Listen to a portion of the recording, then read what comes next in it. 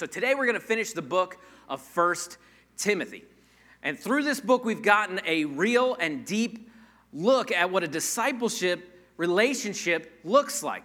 Paul gives some real and sometimes tough instructions on how to avoid shipwrecking Timothy's faith and how to stay away from false teachers and how to keep high accountability of leaders and to not let his youth be an excuse for what he does or doesn't do for God. And this last chapter deals with work, money, and what is known in our culture as the American dream. So let's jump into 1 Timothy chapter 6 and verse 1. It says this, "Let all who are under a yoke as bondservants regard their own masters as worthy of all honor, so that the name of God and the teaching may not be reviled." If you look very far into this period of the Roman government, a big part of the economy was dependent on bondservants and indentured servants. Now, under the Roman law, these relationships were much more what we think of as slavery. Romans could beat their slaves and even kill them without repercussions. But under Mosaic law, they were commanded to treat these people much more like servants, and many times even as family. In Jewish culture, you would often even see a servant choosing to stay with the family even after he was free to leave, or even people opting into this bondservant opportunity because it was better than trying to make it on their own. And many times these servants were far better off than the day laborers because of the promise of food and clothing and shelter that went along with their commitment. Now, in the early time of Christianity, it was so important for them to not allow the message of the gospel to get muddled with other things. We've seen that happen to the gospel before, right? The gospel gets hijacked for political purposes. We saw that during the Crusades and the Inquisitions and the colonial witch trials, where people take the gospel and they twist it in order to oppress people or to push a political agenda. And we still even see that happening today. And we as Christians need to make sure that we never let that happen to us. See, the gospel is the most important thing. In fact, when the gospel is lived out, it puts everything else in order. And if the early Christians would have started this slave rebellion, it would have taken over the purpose of their movement, and they would have simply been labeled as terrorists by the Roman government. But much like the Reverend Martin Luther King, instead they set out to be an example of human brotherhood and peaceful protest, an example that every person has value simply because they were created by God. This same message motivated the abolitionist Christian movements led by people such as William Wilberforce, John Wesley, Charles Finney, Harriet Beecher Stowe, John Newton, and the Pennsylvania Quakers. Even though many corrupt American Christians did twist Scripture to oppress slaves in our country, Christianity did indeed abolish slavery. In this verse, we see Paul urges them to be faithful laborers because how a believer acts when he's under the authority of another affects how people view the message of salvation that Christianity promises. Our relationship with Christ should affect how we work in our place of employment. See, people will judge your God by how you carry yourself at work. People will judge your God by how you carry yourself at work. See, we can work at McDonald's and preach a message with how we carry ourselves. Even when our boss is unfair, even when our coworkers throw us under the bus, our work is worship. And people will judge the gospel on how you react at work. The next verse deals with not taking advantage of our employers when they are believers. In fact, we should work even harder. Verse 2 goes on and says this, "Those that have believing masters must not be disrespectful on the grounds that they are brothers. Rather, they must serve all the better, since those who benefit by their good service are believers and beloved." Next, Paul jumps back into more warnings about false teachers in verse 3. Paul says, teach and urge these things. If anyone teaches a different doctrine or does not agree with the sound words of the Lord Jesus Christ and the teaching that accords with godliness, and he is puffed up with conceit and understands nothing. He has an unhealthy craving for controversy and for quarrels about words, which produce envy, dissension, slander, and evil suspicions. In earlier chapters in the book of Timothy, Paul says that false teachers are obsessed with vain discussions and silly myths. And here Paul says that they crave controversy, and they're puffed up with pride, and they fight over terminology and words. And these are descriptions of what false teachers look like. People that crave controversy. They're prideful people. They fight over the way that you say things. In fact, the phrase there, quarrels about words, literally means word battles. Word battles. Now, I think that's something different than rap battles. I'm pretty sure. They say word battles here, but they fight endlessly about how things are said, and they cause division. And ultimately, you will know a false teacher because they cause disunity rather than unity. Paul then tells us part of what motivates false teachers. In verse 5, it says, false teachers crave constant friction among people who are depraved in mind and deprived of the truth. Look at this, imagining that godliness is a means of gain. Boom, right? Truth bomb right there. This is the real motivation behind these false teachers. All this arguing and controversy is really motivated by gain. Maybe it's political gain, maybe it's monetary gain, but they're motivated by gain. If you see a pastor with a private plane, you need to check out that message, okay? There's something wrong there. Now, full disclosure, I do own a 2013 neon green Jeep Wrangler. I just want to throw that out there so you don't think I'm a hypocrite. We call it the green machine. You could call it that too if you want to. I'll let you. But if you see a preacher tell you that you can have all the wealth that you want if only you send him your money, hey, you better check out that message. There's something wrong there. And Paul tells Timothy that money, wealth, and material things are not our focus. In verse 6, it tells us that godliness with contentment is great gain. Godliness with contentment is great gain. See, godliness is not a means for gain. Godliness in and of itself is great gain. See, we don't worship God to get things. We worship God to get more of God. He is the end goal. God is the end-all, be-all. A close walk with Jesus is our focus.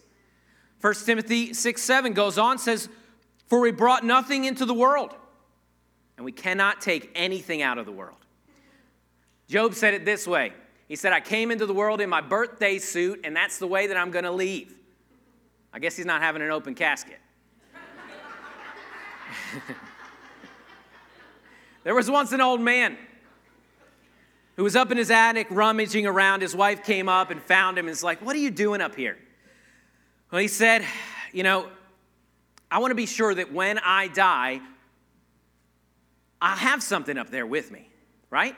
So he's had this box of gold coins. He was putting it right over his bed in the attic above him. And he said, I want to make sure that when I go up, I can grab this stuff so that I'll have something up there in heaven.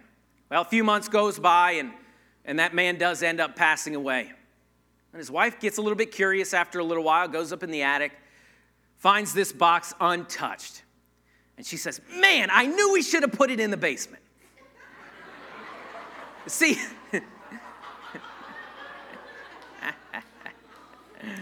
you can't take it with you. That's the point here.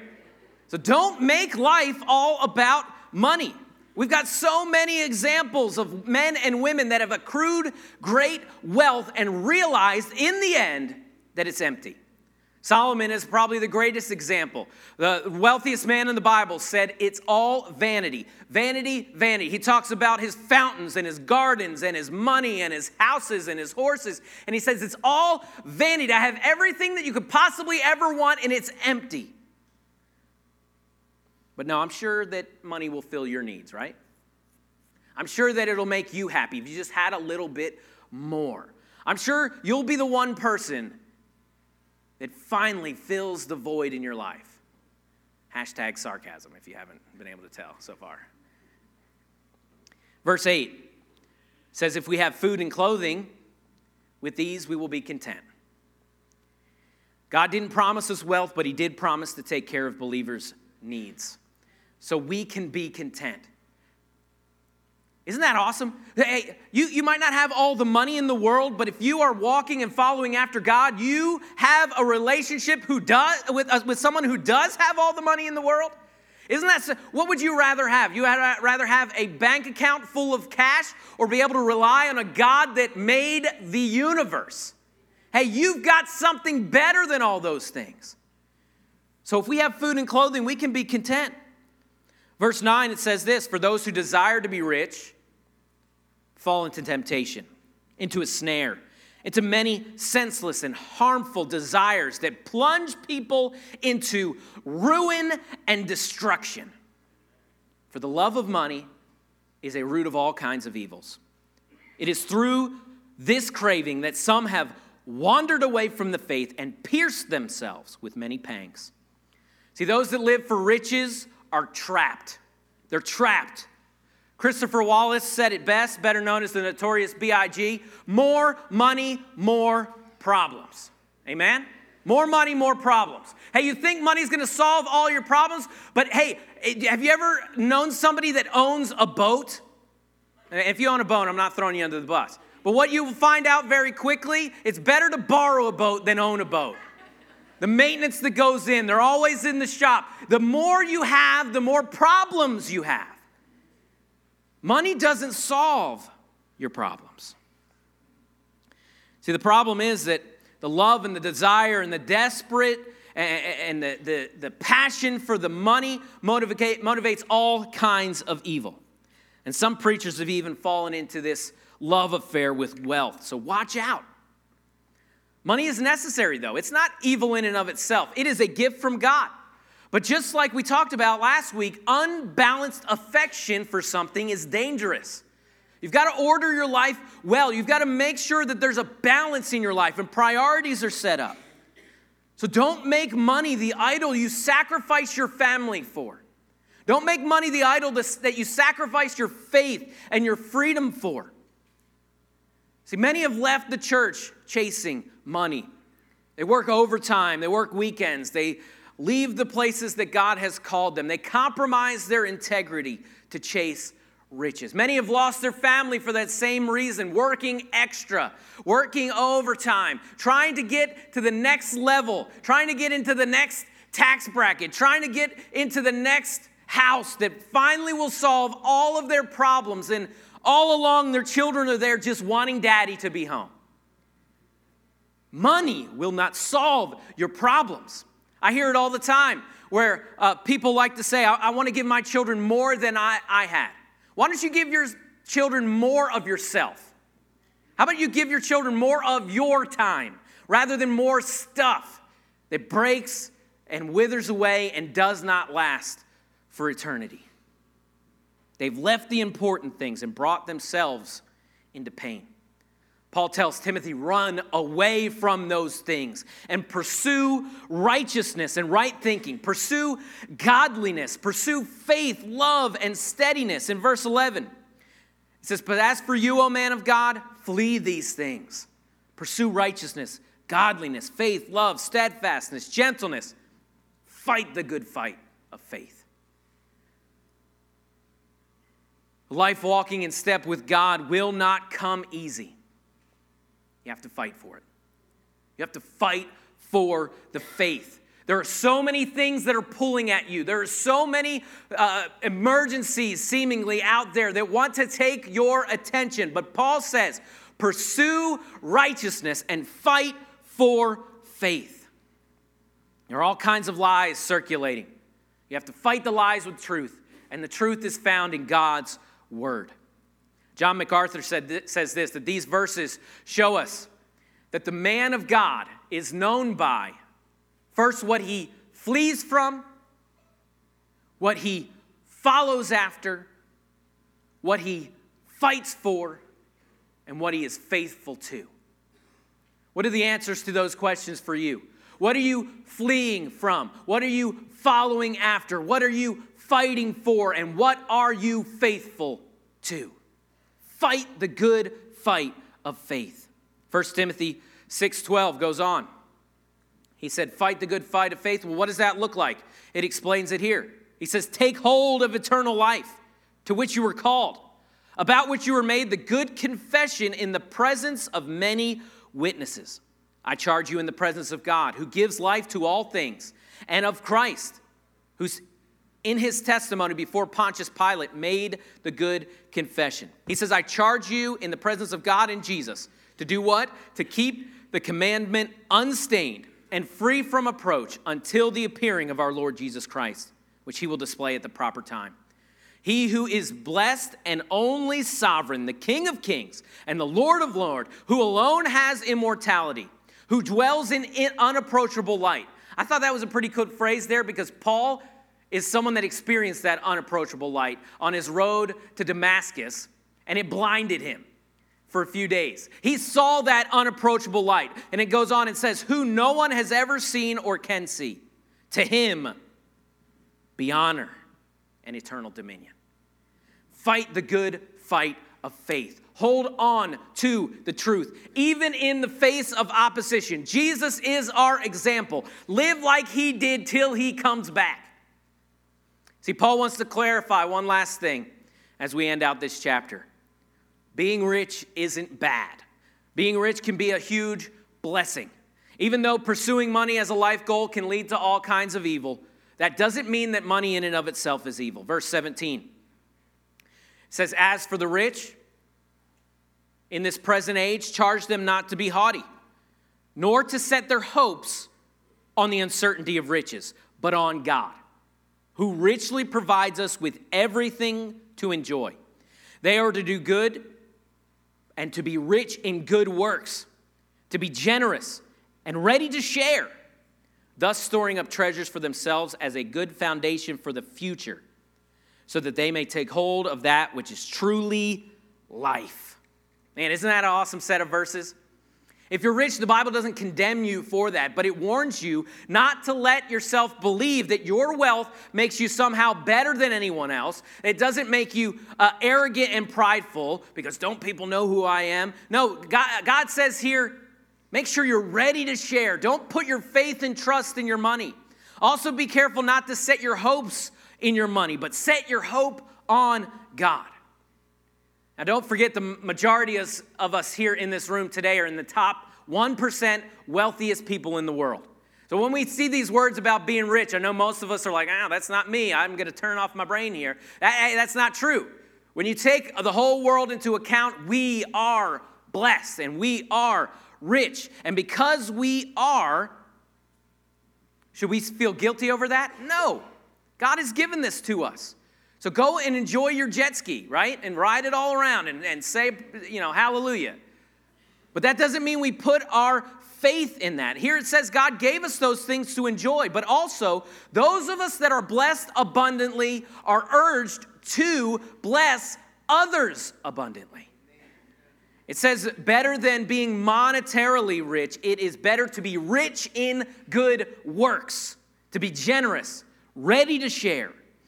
And what this is really telling us to do is to hold on to the view of eternal life, to get a grip on the fact that this reality is temporary. What you know of as life is only a small portion of what life really is. Francis Chan gives the example of a long piece of rope. I mean, it was, hundreds and hundreds of feet long. And he's talking. And he's trying to give an example on what eternity looks like. And the very tip of this rope was red. And he said, this is our life. And then he just begins to pull and pull and pull. This rest of this rope is eternal life. And that eternal life goes on and on and on and on. If you've been around very long, you know that life is going by at a pace that we cannot slow down. And it will not slow down. You will blink your eyes and you will be all of a sudden, like I am, got gray hair. It's bad when your mom says, man, you got a lot of gray hair. I'm like, come on, Mom. Jeez. Thanks a lot. And then I say, at least I have my hair. Whoa. That's a joke at Jared right here. He can take it. He's fine. But hey, life is it feels long in the moments, but it really is going by very quickly. And seeing the next life is what really matters. How are you going to live your eternity? You got to have a long view on this thing called life. Paul signs off with one last reminder about false teaching in verse 20. It says, "O Timothy, guard the deposit entrusted to you. Avoid irreverent babbling and contradictions about what is falsely called knowledge. For by professing it, some have swerved from the faith. Grace be to you." Paul says here, I just dropped some knowledge on you. Paul says, I just deposited some wisdom. Guard it. Stay away from the noise and what is falsely called knowledge that has wrecked some people's faith because they swerved from the truth. And this closes Paul's first letter to Timothy, his protege and the pastor of the church of Ephesus. This last chapter has important ideals for each and every one of our lives. First, that people will judge your God on how you carry yourself at work. Next, that godliness is not a means for gain. Godliness is in itself gain. We don't worship God to get things. We worship God to get more of God. But also, that those of us who are blessed abundantly are urged to bless others abundantly. For we brought nothing into this world, and we will take nothing out of this world. And this is what I believe that God wants you to know today, is that God has bigger dreams for your life than the American dream. God has bigger dreams for your life than the American dream. Let's all stand to our feet and bow our heads. The worship band's going to come. What are you living this life for?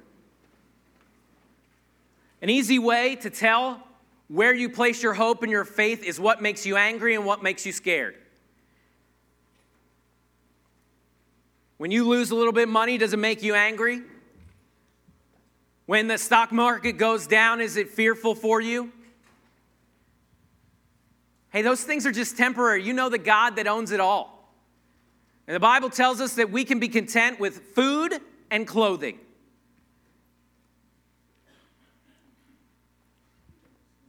Every head's bowed and eyes closed. Where do you place your hope and faith today? How's your testimony at work? Are you known as someone that does what's right even when it doesn't make sense? Even when it kind of gets you into a bind? Are people mad because you always are the one that does what's right? That can be a tough thing to be. Especially if you're in a sales position or some position where it's easier to just bend the truth a little bit than it is to say things the way they really are. We got to remember that godliness is not a means for gain. Godliness in and of itself is great gain. I don't know why you're here today. Maybe you've got a big need on your heart. I believe God may have given you that need to help you to want Him. Because in the end, He's the really only one that fills any of our needs.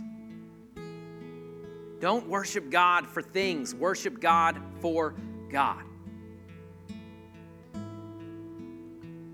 Every head's bowed and eyes closed.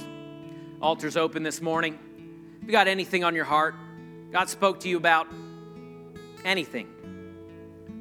I've been in many services before where the pastor preached about something and God was dealing in my heart about something totally different. Maybe that's you today. There's something special about getting in a posture of prayer and something special about not waiting and just saying, God, I don't care who sees me. I care about you more than anything else. And this altar isn't a magical place or anything like that, but it is a place of surrender. God spoke to your heart about anything at all. Maybe you have a need, a loved one that's sick. You come down right now.